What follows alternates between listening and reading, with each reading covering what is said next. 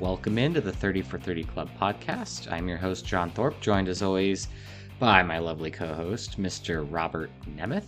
That's me. Robert, what's your middle name? I don't think I've ever called you Robert before. This is odd. What's your middle it's name? Fine. Once you guess, and then I'll tell you. It's Irish.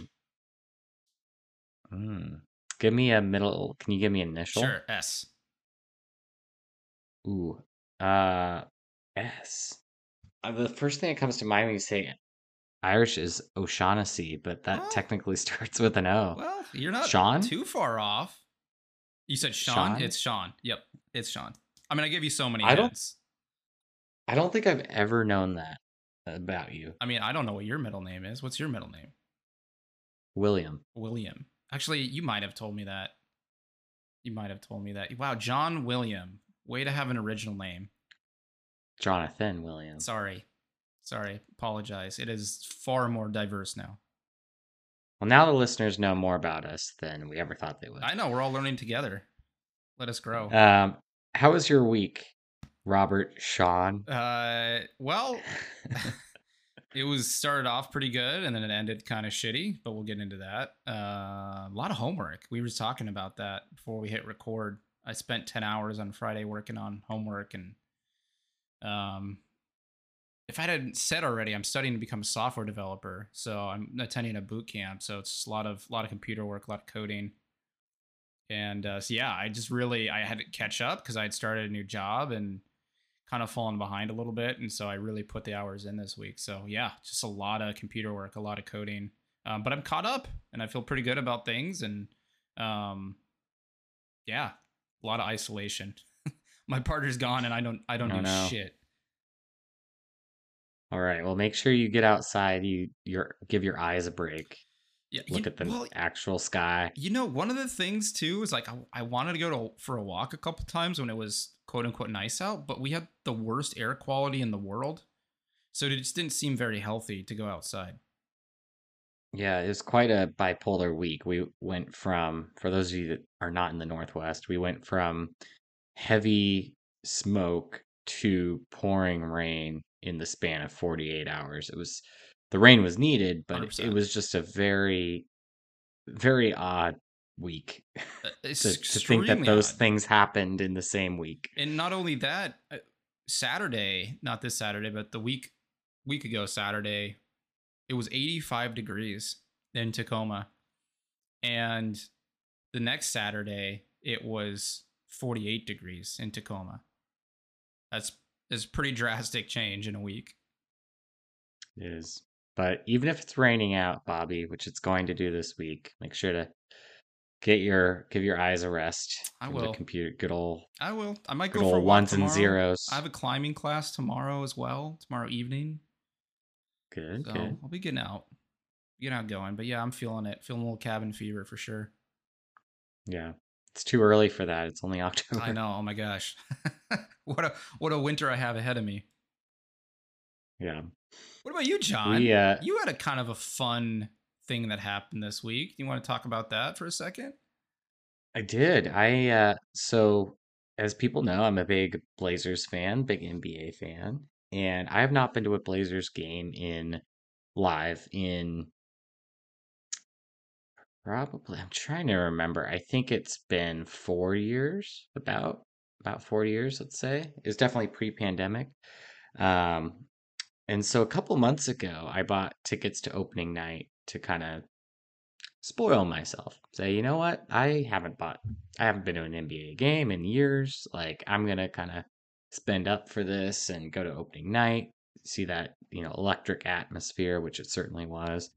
And I got treated to a game of the Blazers versus the Suns. Overtime thriller. Blazers won. But I was really there for all of the off-court, like, note-taking and just getting a sense of what an NBA game is like in person rather than on TV. What can you pick up on? And it's such a different game. And I took a lot of notes, so I won't go through them all here, but I'll just share a couple things. I took mental notes and wrote them down on my phone when I came back home at the end of the night because Unbelievable. Love that. that's how dedicated I am to the content on this podcast. Um, so one thing that I wanted to point out, the first thing is, when you watch game highlights, like during or after the game on social media, I never realized, maybe everyone else knows this and I was just living under a rock, but I never realized that they actually speed those up ever so slightly, compared to what like real live time pace of the game is. Did you know that, Bobby? No, no, not at all. I've never been to an NBA game. Okay. There were several. I didn't know if like maybe from college basketball, like March Madness, they do the same thing, but like there were several plays that obviously like I saw in person, highlight dunks, steals, that kind of thing. Um, I went home later that night, watched them on social media, and I'm like, this is sped up. Like this did not happen at that speed, um, when I was, just 2 hours ago in the arena watching that same exact thing Does happen. that feel like, is that a Uh, perception thing, or do you think they actually speed it up? well, so my wife Christy was there too, and I showed it to her. I was like, "There's no way that it was this quick," and she agreed with me.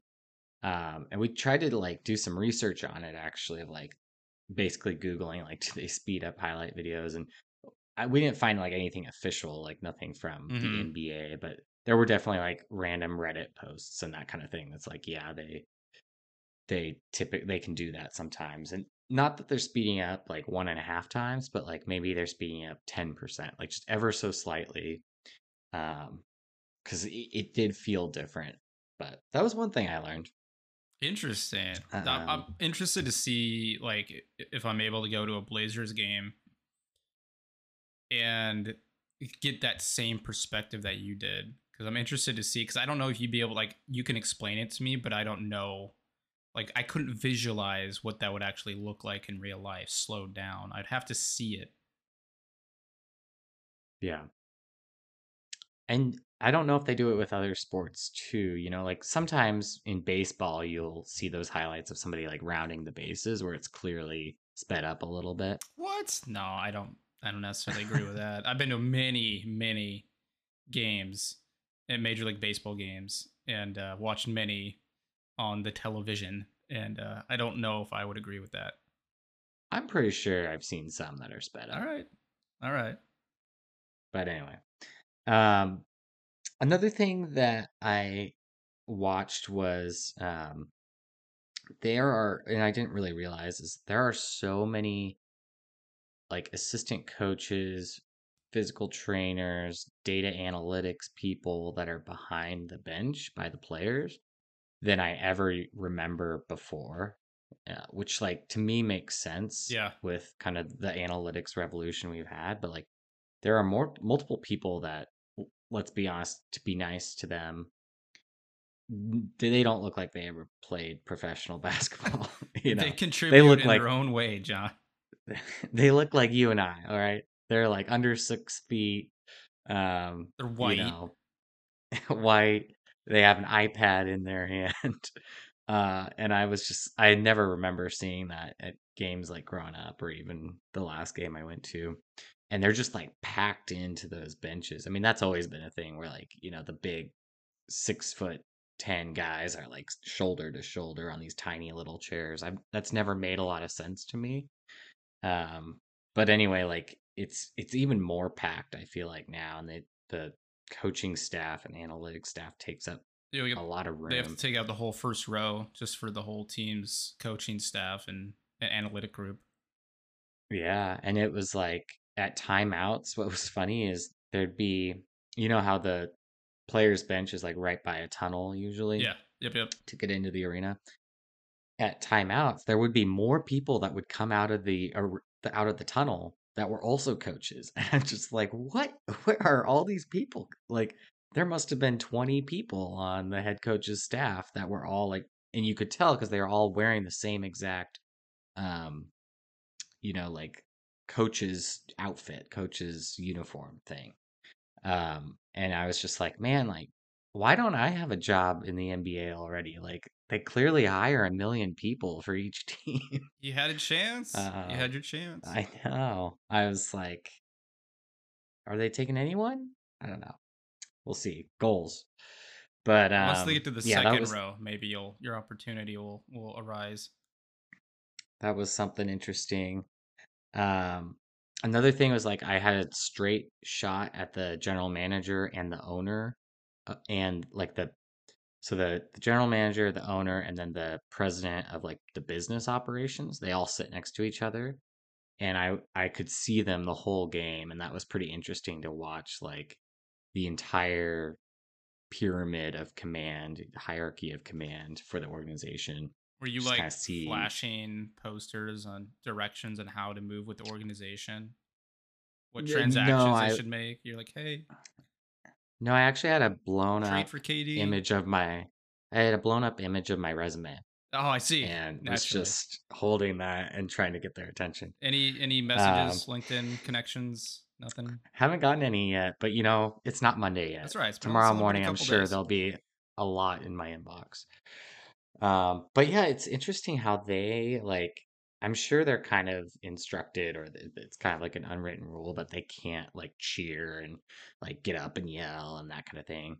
But why? Especially like the general manager, he was just like he was so calm and composed the whole time, like. What?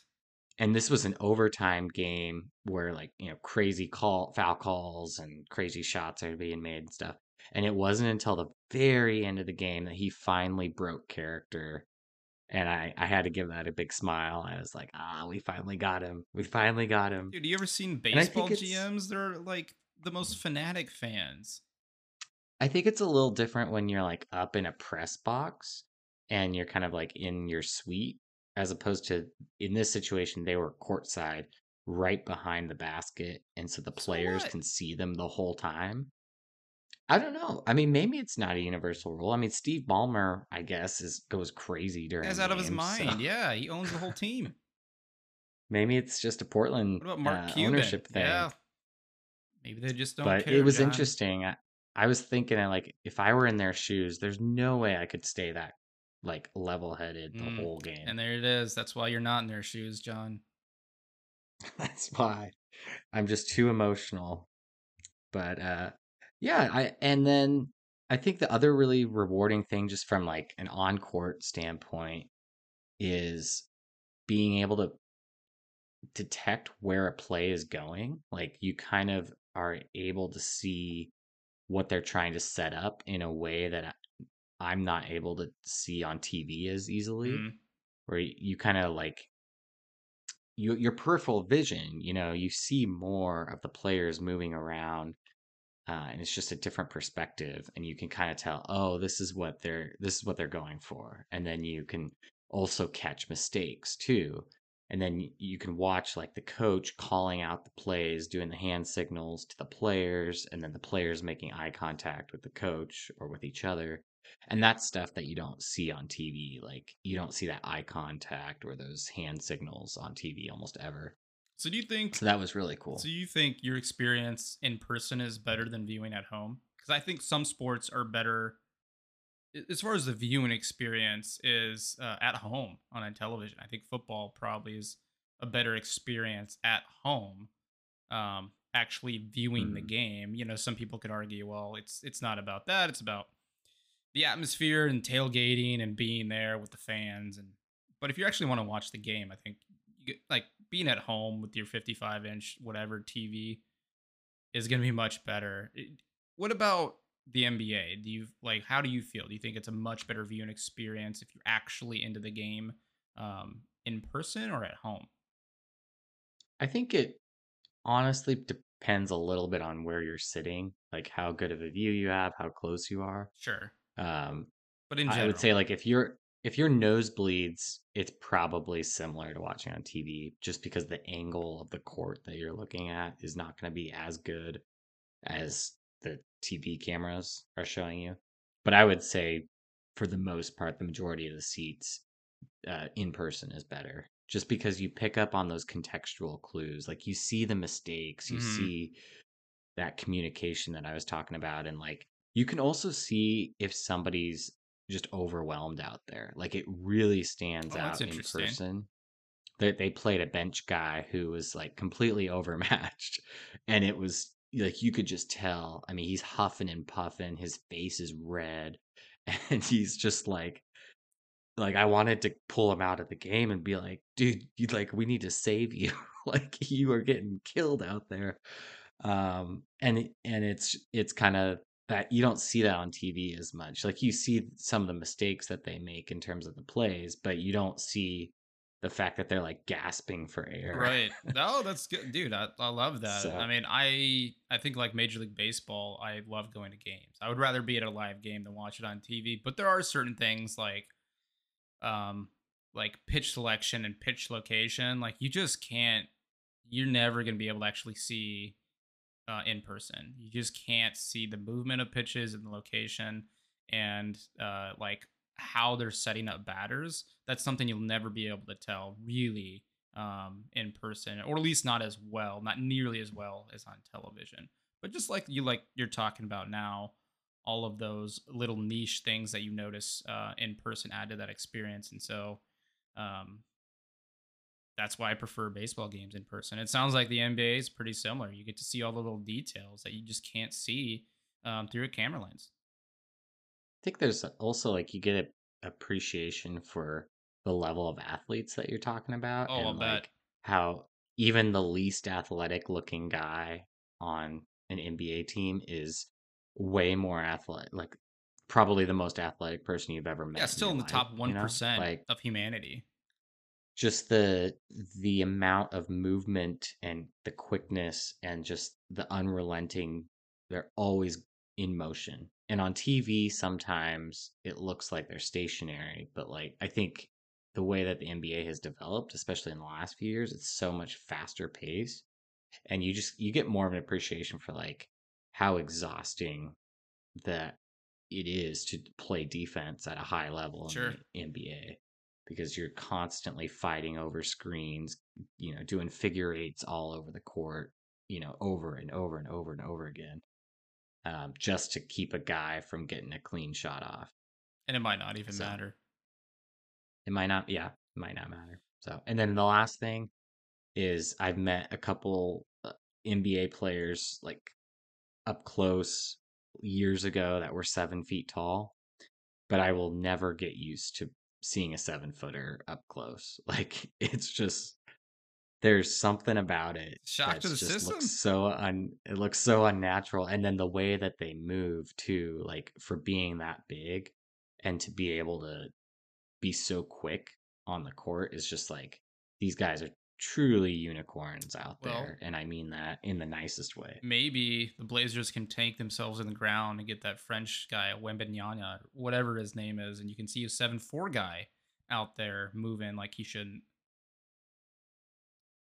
I know, like take it up even another level. But I got to watch DeAndre Ayton, and he is a Oh, massive they're playing human the being. Like Suns. Nice. he's built, he's really muscular. He's everything about him is just like supersized. Um, and yet he moves so fast. Like not just I'm not talking about like running in a straight It's line, but quick. I mean like lateral movement.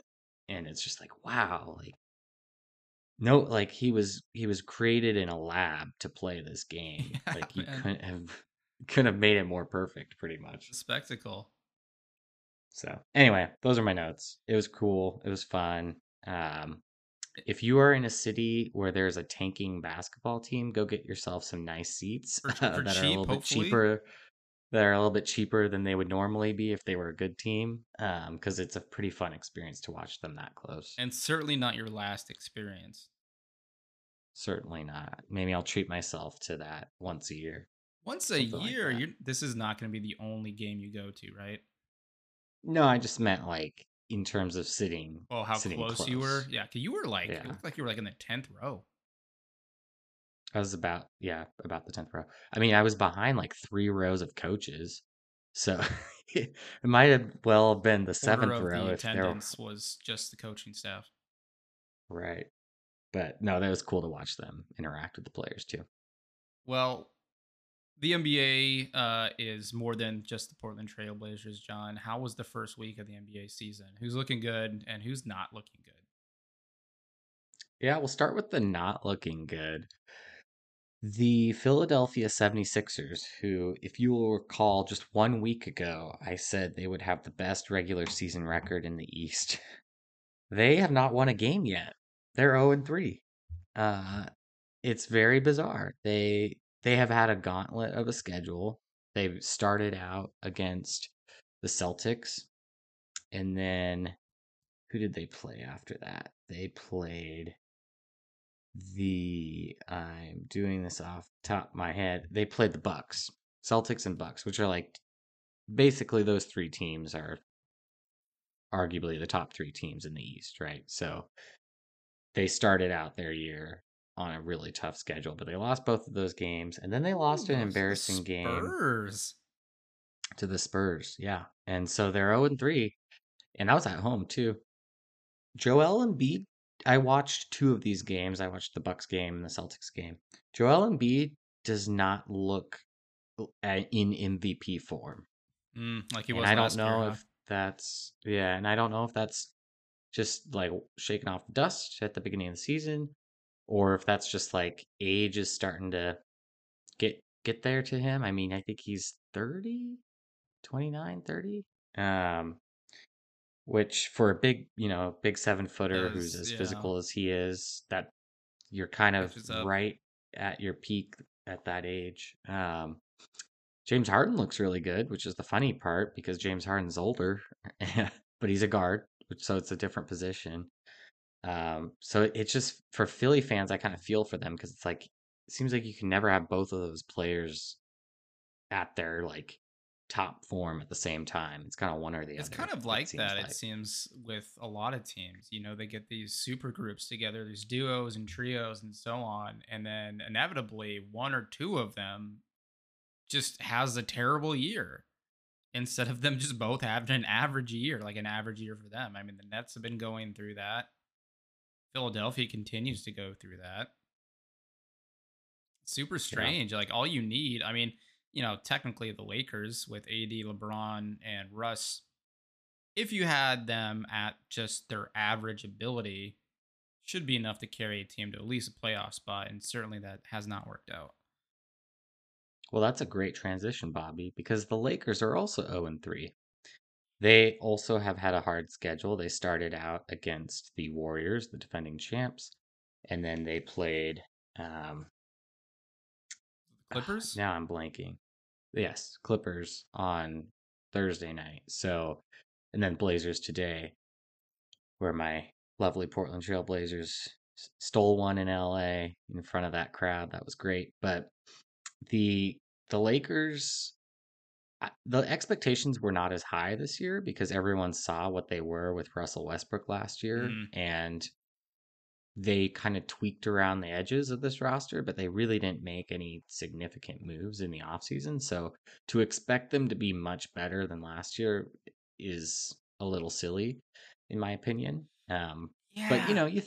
you thought they were gonna maybe be a little better, and that Well, they're 0 well, I 3. think, with what I just said, if you have AD, LeBron, both healthy and playing majority of the games, like, they're both good enough. They should be able to carry a team to a playoff spot. But they just really don't have any depth. I mean, Russ is still fine. Like, the guy is still, if you get 15, 7, and 7 out of a player, would you think that player is a bad player? No, you'd say that they're No, the you'd average say they're pretty starter. good. But then after that, I mean, like Lonnie Walker, like one of their Hmm. biggest weapon outside of that. I mean, Patrick Beverly is certainly, like, is a defensive guy. He's not there for any offensive contribution. And yeah, like, you really go down their lineup and it's just really light. And I know, like, I feel like they didn't add anything to add value to the perimeter, and their outside shooting is still, like, just non-existent. And Hmm. that's a huge problem in today's game. So yeah, I mean, Patrick Beverly was their biggest acquisition. And when you think of the season they had last year, you're like, well, that's probably not enough.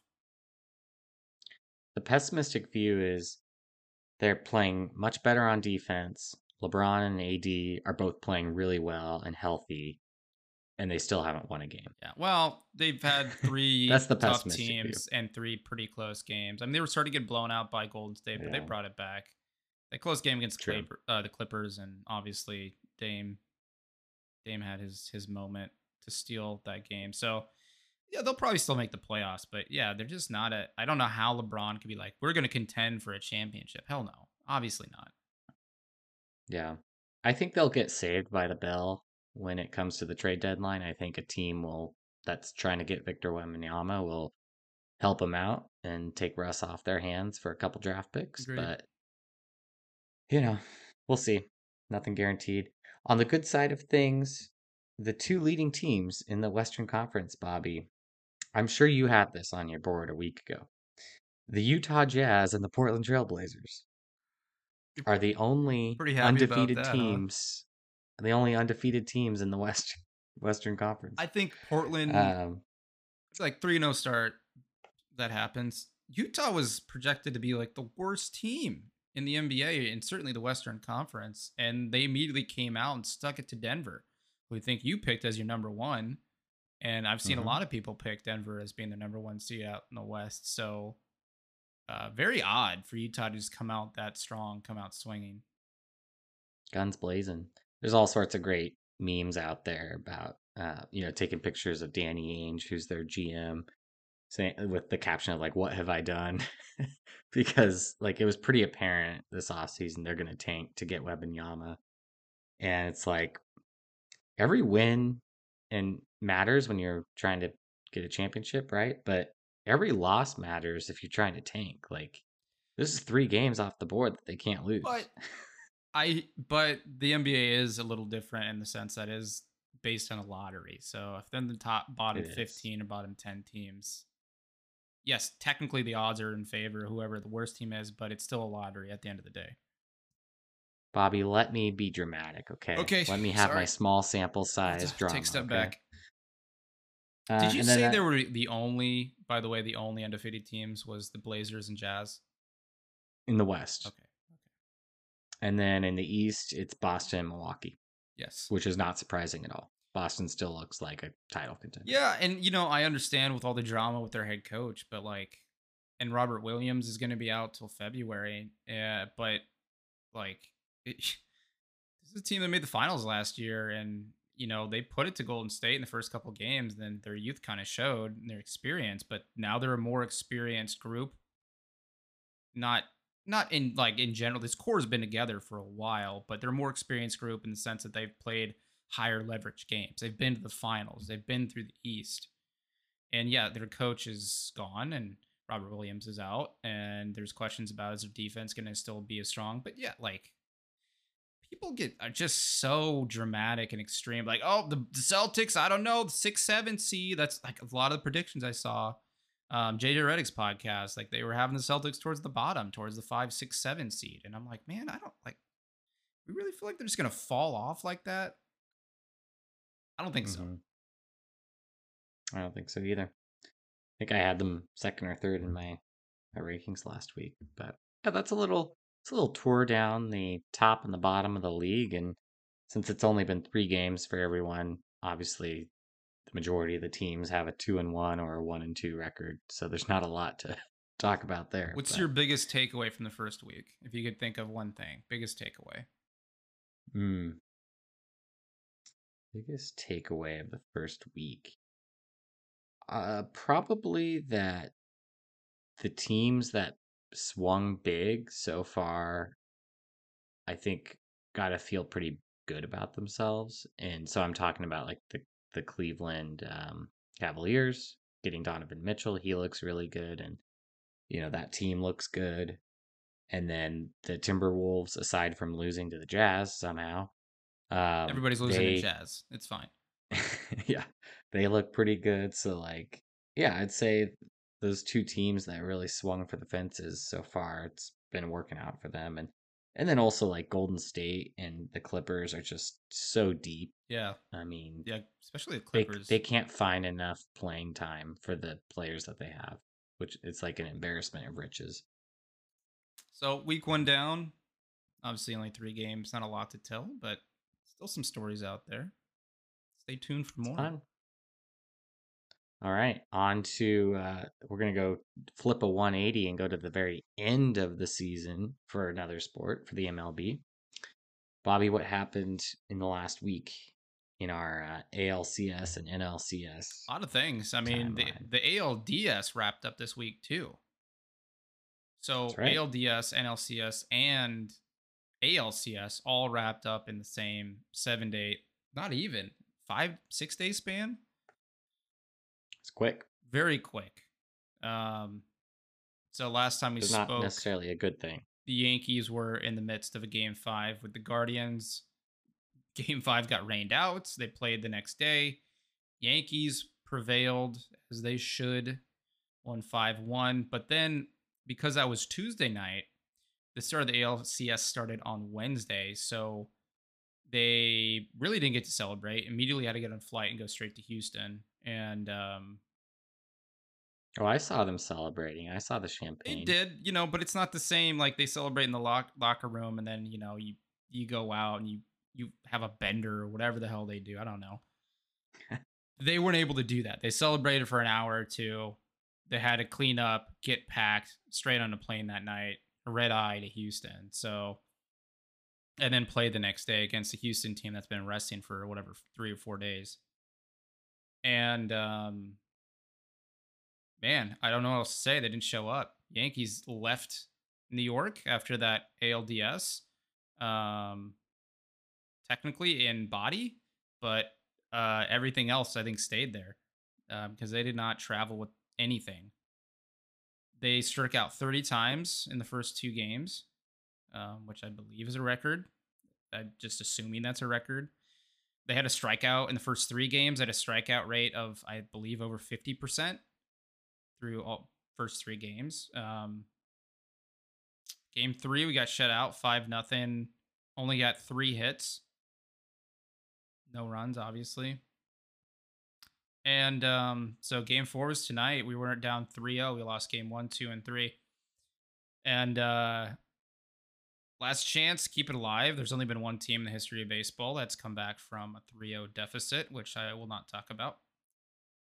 And man, I've never seen so many things go wrong for a team that it did in game 4 for the Yankees. Everything went wrong. They jumped up to a 3-0 lead. They're at home. It's hype. Immediately, one of their start pitchers, their best pitcher probably in my mind, walks 2 batters and gives up a 3-run home run, tie game immediately, and then it gets pulled out of the game. There may be some injury concerns there, and okay, fine, 3-3, and then immediately one of our best relievers gives up 3 straight hits and then gives up the lead, just like that. Um, we battled back and got the lead, and then some of the crazy events I've ever seen. I mean, when you think about when a team is just destined to do something, like this is an example of that. The Astros were destined to make the World Series, and there was absolutely nothing that was going to stop them from making the World Series. It did not matter. They're losing in the 7th inning. Jose Altuve hits this just cheap little dribbler of a hit to the right side, but because of the shift, is able to technically beat it out. But it was basically an exact tie. And then kind of the rule of thumb in baseball is tie goes to the runner. So the throw was thrown over to the pitcher covering first base. Pitcher steps on first base the exact moment Altuve steps on first base.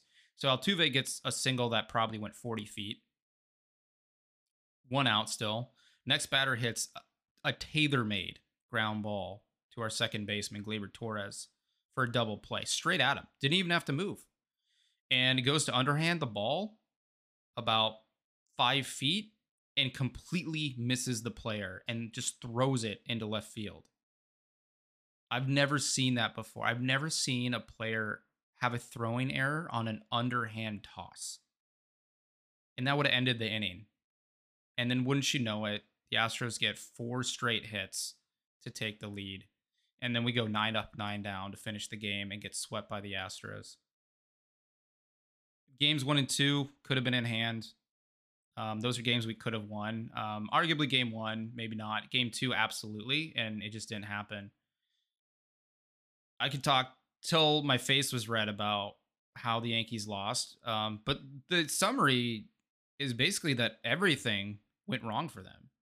Everything. They didn't have pitching necessarily. First two games is okay. Bullpen was bad. They couldn't hit. Starting pitching was good, relatively, right? Relatively okay. The last two games, maybe not so much. Bullpen wasn't. Defense wasn't. Base running wasn't. Hitting wasn't. And then on top of that, there's a luck factor. Okay, to win a championship, you have to have a couple things go your way. You have to have preparation, you have to have execution, and you have to have luck. And I think any champion will tell you that. And the Yankees didn't seem to be prepared. They certainly didn't execute. And then on top of that, they had absolutely horrendous luck, and the Astros had absolutely fantastic luck. So when you combine all those things, that equals a series sweep, and that's what happened. And I'm not saying the Astros aren't deserving; they're an excellent team, very good. Um, but man, like when you talk about the luck factor that they had to come through and certain things to happen in the ways they did, and it just did every single time, like that's incredible. And I text John this, like I've never like this game four, I've never seen anything like it. Every time the Astros got down, something crazy happened to get them the lead. Every single time. Things that just usually don't happen happened the only moment it could happen. And it just did. You know? Maybe maybe instead of trash cans, they're now using magnets. Yeah, dude. Magnet on the ball. I mean, no hard hit balls. But they just it was the same thing with Cleveland. I've never seen a team get destroyed more than the Yankees by infield hits. Incredible. But again, So, all these things combined. do you think that fatigue, like both physical and mental, showed up quite a bit? Or like, did the players look like they just played a 160 game season and then had no rest once they started the series against Cleveland? No, I don't think physically they were necessarily in a bad spot. I think they're fine. I think mentally this was one of the weaker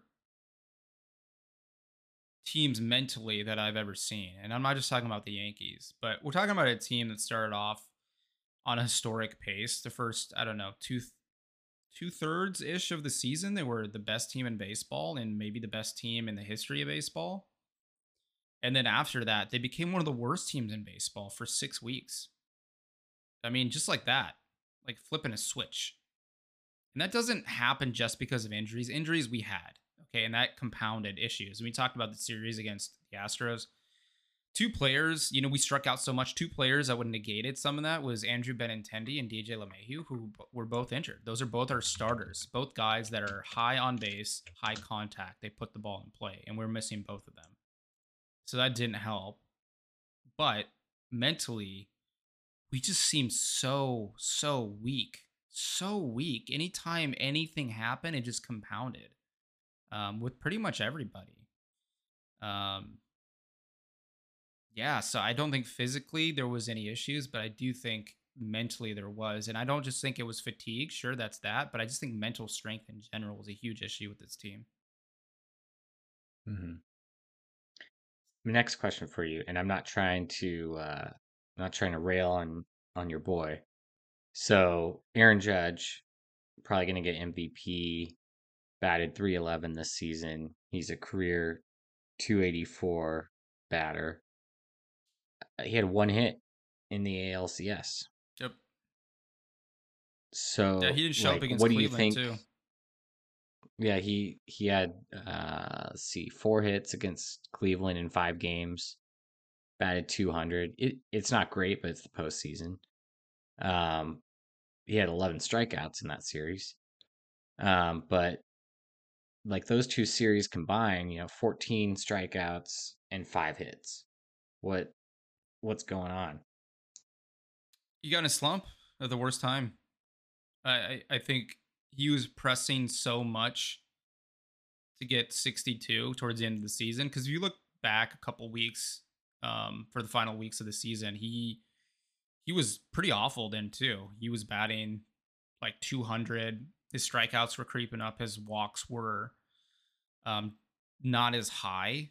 Obviously, he only hit two home runs in his final 14 games. So I think that really affected his approach and his mental state going into the playoffs. And I had hoped that like the 4 or 5 days off between the end of the regular season, the beginning of the postseason would help him, but he only got worse. And you're also facing Cleveland and The Houston, best who are like pitchers. the top three pitching staffs in Major League Baseball. So another thing compounding there. Yeah, I mean, he didn't show up. It's as simple as that. And before the ALCS, I had said, we need a couple things. We need Garrett Cole to be excellent. And I had texted you before, too. I'd said, look, we don't need Aaron Judge to be good against Cleveland to win that series. And that was true. I said, but we need him against Houston. He was arguably worse against Houston. And so Mhm. those couple things are bullpen. Garrett Cole did not show up when we needed him in game 3. And Aaron Judge, I mean, fitting too. He was the last out and he just hit a little dribbler back to the pitcher. So Do you think that we'll talk about this obviously a lot in the offseason, but do you think that this impacts the leverage he has with the Yankees in terms of a contract I think number? it's a good question. It's Like, something I've been thinking of because Brian Cashman is ruthless. He's very famously been outspoken against his own players and critical of them, and very famously had that conversation with Derek Jeter and to tell him that there was 4 other shortstops in the league that he would rather have above Derek Jeter when they were in contract negotiations. So yeah, I could absolutely see Brian Cashman going in there like, well, yeah, you had a great season, but you didn't do anything in the postseason. You struck out 20 plus times. You hit below 200. You hit 3 home runs, but you only had one hit in the ALCS. Uh, yeah, I absolutely do think they'll bring that in for sure because that's who Brian mhm. Cashman is. But it seems like from what I know about him, he's probably just as hard on himself, right? Like he's not Yeah, gonna of course, but make excuses about that. And he also is not a doormat. He's not gonna allow Brian Cashman to say like, well, yeah, 311, you almost had the triple crown, 62 home runs, but in these last 2 weeks, the postseason when it really counted, you weren't there. Judge's gonna be like, I get that. However, that is a small sample size, and what I do for this team. And you're not gonna take money and years away from me because of that 2 weeks. It's just not gonna work like that. Judge will put his foot down. mhm. So we'll see where contract he, negotiations go. yeah, his postseason batting average, just looking this up, 216. Um, Again, it's against the best pitchers in the league in the Yeah, playoffs. he's never really shown up in the postseason. I don't care what anybody else says. Like I've watched him his whole career. He's always been really high K rate in the postseason. I think I sent you a stat after the first series, but if you would stretched his K rate across a 162 game season, he would strike out 270 times, I believe. Mhm. So yeah, he's never really shown up in the postseason.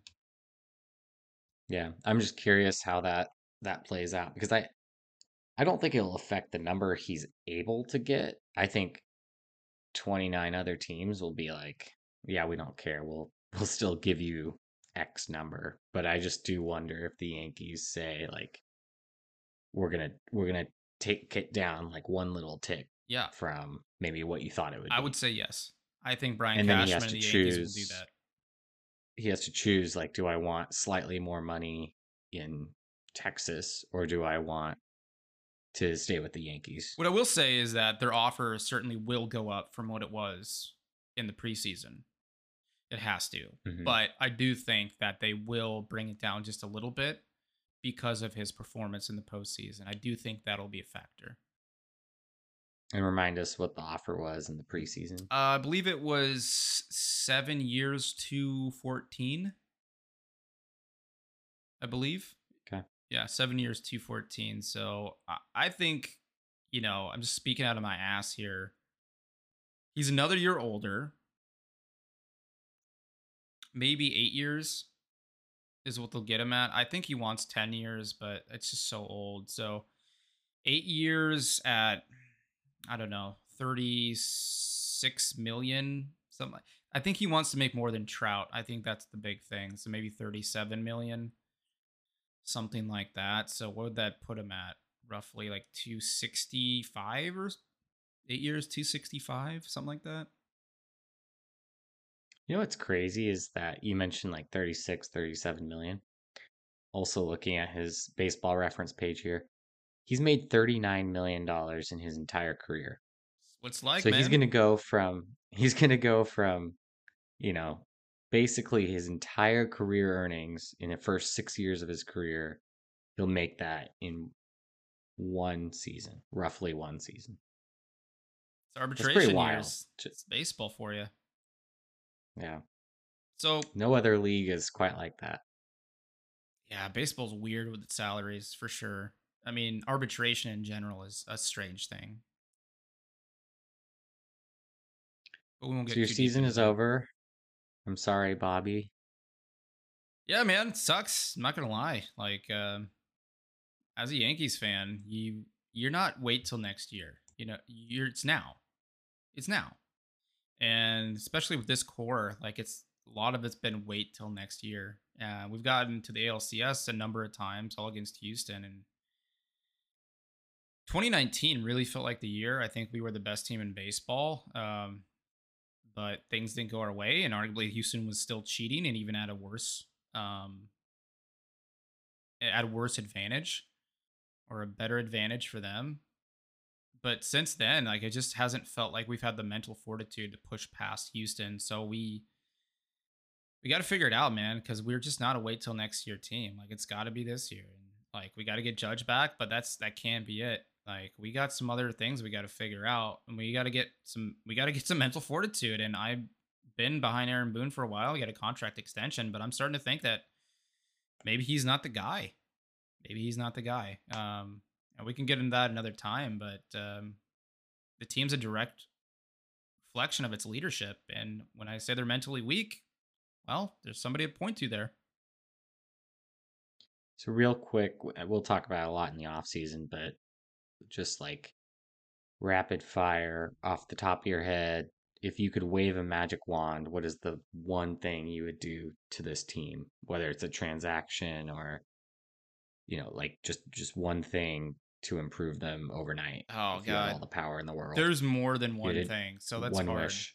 And Aaron Judge is obviously like if I was gonna say the easiest one is just re-sign Aaron Judge, lock him up. But I think that's a guarantee. So outside of that, uh, man, we really have to go out and we have to get some bat, high on base, high contact bat, consistent, low strikeout rate. We need a guy at the top of that order that's going to be able to be on base, put the ball in play. Third base is a huge hole for me, to be honest. And there's a bunch of issues a bunch of ways that we could probably fix that without going out and getting somebody else. But like Nolan Arenado could opt out of his contract, and then he's on the market. But is he too old? I don't know. And he'd be if we assign Aaron Judge, is that too expensive? But like getting a guy like him, I think would just be incredible for us. If we could somehow make like if we get Judge and we could get Arenado, like holy shit, that'd be incredible. But I think the more pressing thing is that we need to have a bullpen.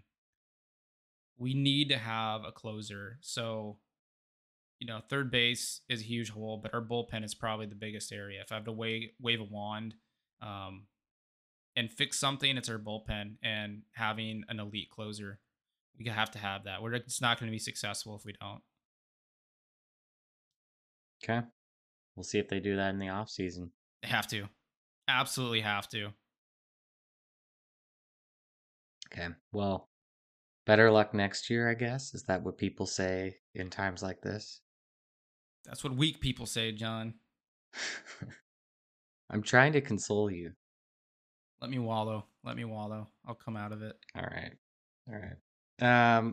On the other side of things in the NL, the Phillies are going to the World Series the first time in a long time since Ryan Howard and Jimmy Rollins were gracing the city of Philadelphia, um, which was, I was in middle school probably when they did their World Series trip. Was that like 2007 or something like that? 2008, 2009. 2008. Yeah. So end of middle school, early high school for me. Anyway, so they beat the Padres, the Padres magical run that they had, and 4-1. It felt closer than that, right? You would No, agree? no, I don't agree. I really feel like the Phillies were by far the strongest team. Okay, to me it felt closer, but I also didn't watch the games in quite as much detail. Um, we had a 3-run game, a 2-run game, a 4-run game, and a 1-run game. So yeah, maybe depends on what your perspective of close is, I guess. But what'd you see in the series? Dude, the Phillies are clicking. They are clicking on offense. And this is something we talked about the last series, and it's continued. It continued into the NLCS. They look strong. I mean, Bryce Harper is a man on a mission. If you take away one thing away from this NLCS, is that Bryce Harper, he wants that damn ring. The dude is hitting above 400. He's got like an OPS of 1600 in the postseason. He's got 5 home runs, 6 home runs maybe total. He's got 5 in the NLCS alone, and big home runs, big hits. Many of his hits either tied the game or gave his team the lead. It's incredible. And Reese Hoskins, the guy was doing nothing. And then all of a sudden he hits 4 home runs in the NLCS. Kyle Schwarber's hitting balls to the moon. This is a scary offensive team. And is a team that I think is going to give Houston a run for their money. Their offense is no joke. And this is something I think people kind of thought they would be at the beginning of the season. And then it just didn't pan out. And now everything's like their vision has finally come to fruition at the perfect time. Their defense is still shit, but their offense is exactly what they had hoped it to be finally, and their pitching is overperforming. Look out for this team, and that's why I say like I really felt like I didn't feel like a close series to me. It really felt like Philly had that in control, and they really could have. They should have won game two. They're up 4-0 that game, and It's interesting. Padres came back, so it could have been a clean sweep. You take a pretty optimistic look at them. I mean, just the sentiment that I found online was they're going to be heavy, heavy No underdogs way, man. in this series. But you say it's different. Yeah, I think it'll be a series. I think the series will be 6-7. I think ultimately Houston's going to win. I think they're just inevitable. It feels like at this point, and their starting rotation's just too damn good. Um, but Philly's offense is, I think, way better than Houston's, and their bullpen's pretty damn good. And I think the way their bullpen is performing right now is better than Houston's. So if Philly can get to some of their starters, my cat is trying to open up cabinets to get my attention. Um, always, always making cameos on the podcast. Yeah, I think the Phillies will make a run of it. Yeah, I think they're going to get a couple games off Houston. Okay. That's interesting. That's bold. I mean, you got the elite of the elite starting pitching against a really hot offense. So, Super hot. The only thing now that I'm thinking about it though is they have 5 days before the World Series starts. And I think that benefits Houston because you're resting your pitchers, and hitters need to keep in a rhythm. Like if they're hot, they need to keep going. And now you're going to have them sit for 5 days. So that could be something to look out for. But I still have confidence that the Phillies are going to compete. okay. And this series is going to be played in Houston to Yeah. start. Yeah. Houston's got home field. Okay. 7-game series. You think it's going to go 6 or 7? I do. I think off the top of my head, I think just thinking of pitching matchups. Hmm, I'm going to go on a limb. I'm saying Houston in 7. Houston 7. I think Verlander is going to have a bad start in there. Wow. Okay. Not a believer in Grandpa Verlander. I'm gonna say 6 games. I'm toying between 5 and 6 games on my For end. Houston. Yeah. I just don't see the Phillies starting pitching doing them many favors. But I mean, we'll Zach see. I mean, Wheeler's looked really good. outside of Nola and Wheeler. Ranger Suarez has been pretty damn good in the postseason too. So I don't know. I mean, if you throw out Syndergaard for a start, like you, you probably have some issues there. But maybe they go 3-man rotation. Who knows? And hopefully they don't deal with all the rainouts because that's kind of messing with off days and how people are setting up the rotations. Hopefully weather holds out. Well, Houston should be fine, right? Yeah, But in it's just what Philadelphia, Philly. yeah. I mean, the Yeah. Northeast is just getting pounded by weather and storm fronts the last couple weeks. And we should also talk about like the experience of these teams because Philly, despite not being in the playoffs for like a decade, they do have a lot of players with experience. I mean, Mm-hmm. Bryce Harper, World Series 2019. Bryce Harper was not on Um, that team. that was the year after he left? Correct. Damn. He's been in the playoffs Never many mind. times though with the Nats. Kyle Schwarber did win a World Series with the Yep. Cubs. Um, help me out. Who else on Syndergaard's that been to the World team? Series with the Mets, but that was 7 years ago, and he was a rookie. Castellanos. Castellanos has. Been in the playoffs. I don't know if he's been in a World Series. I don't know how long he's. How long has he been in the league? Because the Tigers obviously were good in the early 2010s, and that's who he was on. And then he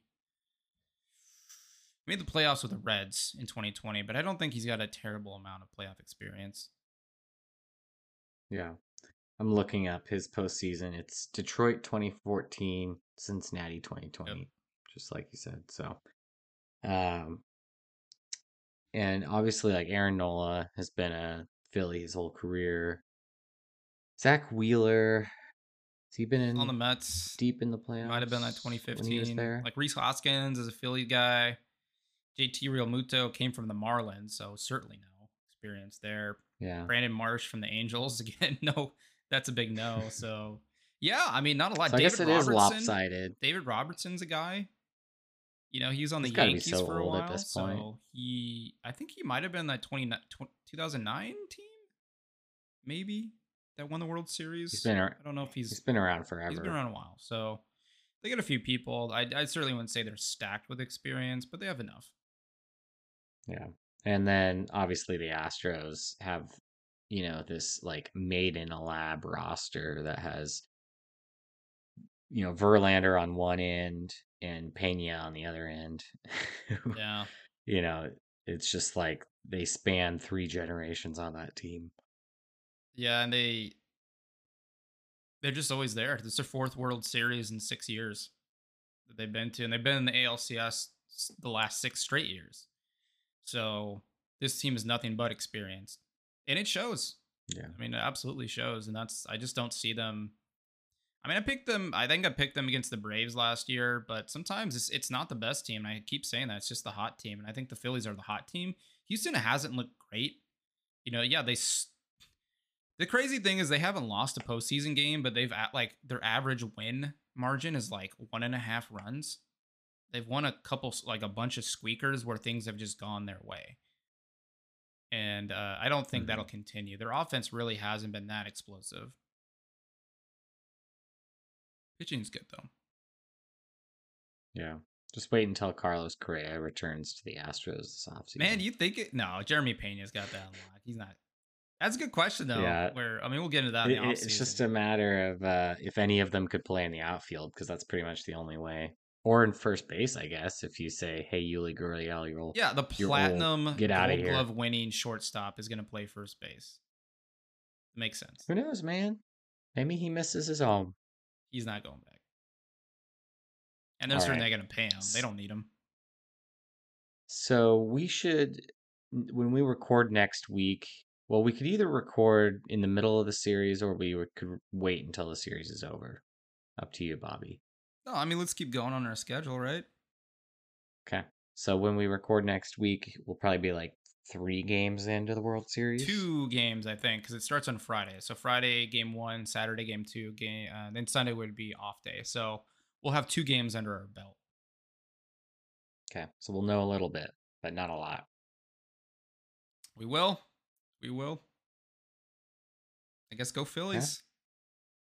Can't believe I'm saying that. Isn't it such a strange thing? Um, just a quick note before we let the people go. The Phillies, I think, were a team that people thought could make the World Series at the beginning of the year. And then halfway through the year, they're like, hell no. And then at the end of Fire the their year, manager. they're like, no, they squeaked in the playoffs. This team's going to be out the wild card round. And then they're here facing the Astros. But if you would have said 7 months ago that the Phillies and Astros would be in the World Series, a lot of people would be like, yeah, I could see that. But then 3 months ago, they're like, there's absolutely no way. It's so strange, like the ebb and flow of the baseball season. Mm-hmm. And how about an AL East team being in the World Series again? NL East, John. NL East. Yeah, what is NL that? East. 3 of the 4 years, the last 4 years has been an NL East team. They're going We through talked each about one. The Mets how got to tough go of a next year, division that is. right? The Mets got to go next year. They're going to try. They're going to spend as much money as they possibly I can. think they're going to be a worse team next year than they were this year. So I think the Braves have a pretty easy division run next year.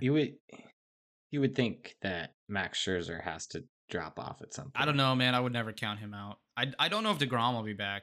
I'm not 100% on that. And they're losing a couple other players. Like Brandon Nimmo's a big guy that I think they're going to lose. And Edwin Diaz, I don't know if they'll keep. So they got a couple big components that I don't think all of them are going to be back. I think they'll be worse. Bobby, did your cat just open another cabinet? No, he just screamed at me. You probably heard that. Oh, because I thought I heard the squeak of a door. Oh no, that was him. It sounded like a horror movie. Yeah, he's upset that I'm not giving him attention. So he's like running through the bathroom and the kitchen trying to open up cabinets because he knows that's a bad thing.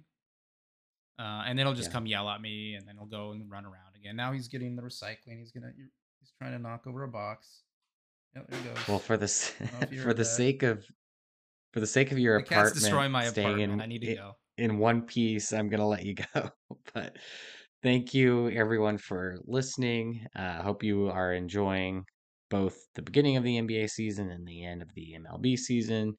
Hockey, college football, NFL, whatever it is. If you're a Seahawks fan, they're in first place somehow. Somehow. They're 4-3. Not a great record to be first place. 1 game over 500, but it's got to be better than the rest. Yeah. All right, everybody. All right. Where can the folks find us? Instagram and Twitter at Yankee6 is me, and at Thorpe Theory is John. Have a wonderful week. Talk to you later, folks. Doodles.